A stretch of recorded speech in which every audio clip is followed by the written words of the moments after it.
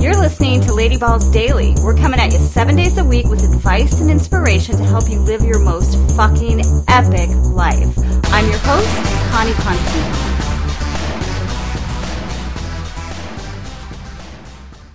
Hey, and welcome back to Lady Balls Daily. We are back from our little staycation, and today's a bonus episode. I know we're not officially supposed to be back tomorrow, but it is the 4th of July, so I felt called to do this episode and invite my husband and American historian, Dr. Got that PhD, baby, Keith Harris, to discuss. We're going to talk about what went down in 1776. I actually asked him this question this morning, and I wanted to share it with you because inquiring minds want to know. Welcome, first of all, Dr.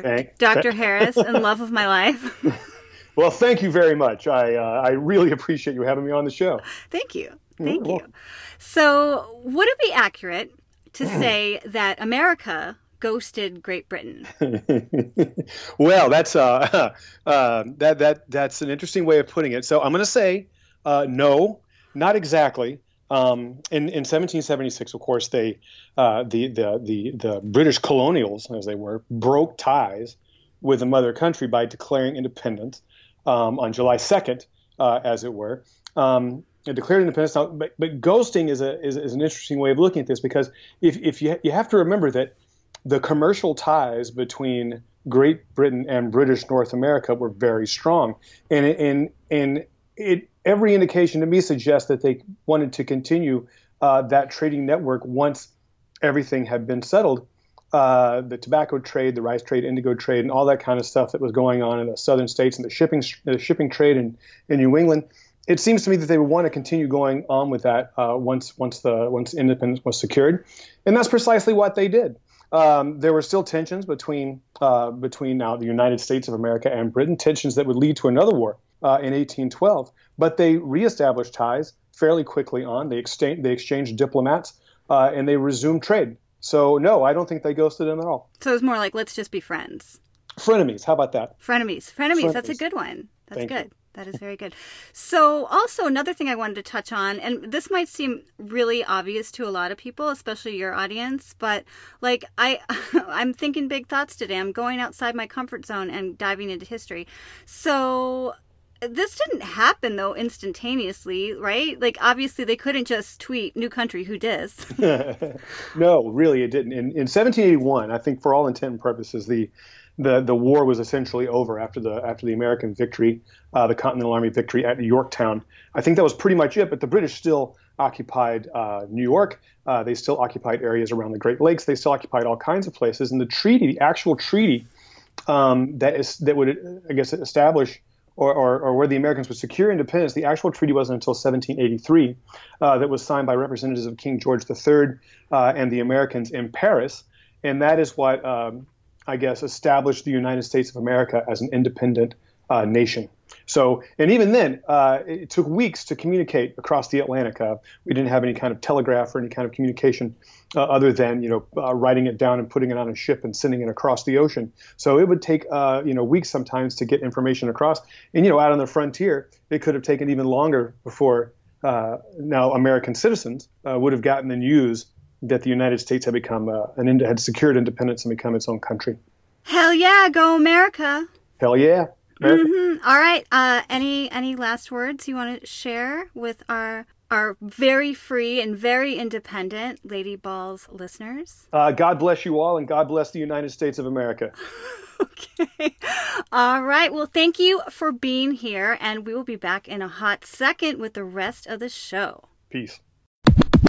Well, that was fun. Didn't you think that was fun? I learned stuff. Really, honestly, I never really thought about that much until this morning. Obviously, we think about freedom and what that means and how important it is, but I wasn't really thinking about the historical logistics of it all. So thank you again, Keith, for sharing that with us. Now we're going to dive back into the Lady Balls portion of the show. So just a quick recap of our last episode.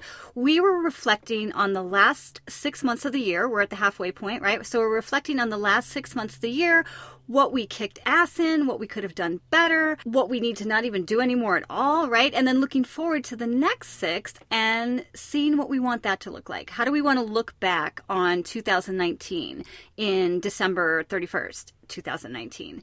So today I want to talk about, as part of that common theme, what can you be independent from, right? I think this is a really good time to cover that topic. Everybody's thinking about independence today. So what can you be independent from? Maybe habits that no longer serve you, self-doubt, relationships that are holding you back, your comfort zone, underestimating yourself, negative self-talk, and shit-talking about others. Ow, we all do it sometimes. Come on. Seriously, I wonder if the Dalai Lama even does it. Do you think so? I bet he does. I bet he might. He probably catches himself. I mean, he must. Anyways, negative self-talk and talking shit about others. The trippy thing about that one, I feel, is they so often go hand in hand.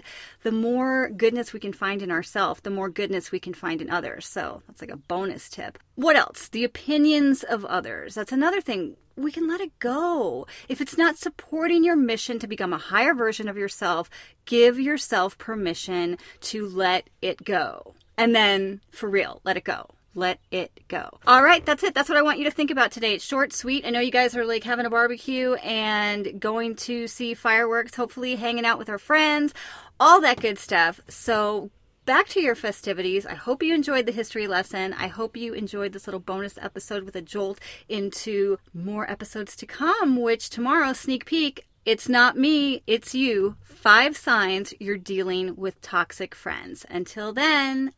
Oh, wait, I almost forgot. If you want to hear more from Keith, make sure to check him out at theroguehistorian.com. All right, until tomorrow, as always, I love you. Ballsy Babes Unite. If you're down with our vibe, make sure to go to ladyballsnation.com and sign up for our Insiders newsletter. And don't forget, new episodes drop every day, so make sure to hit that subscribe button and you'll never miss a single one.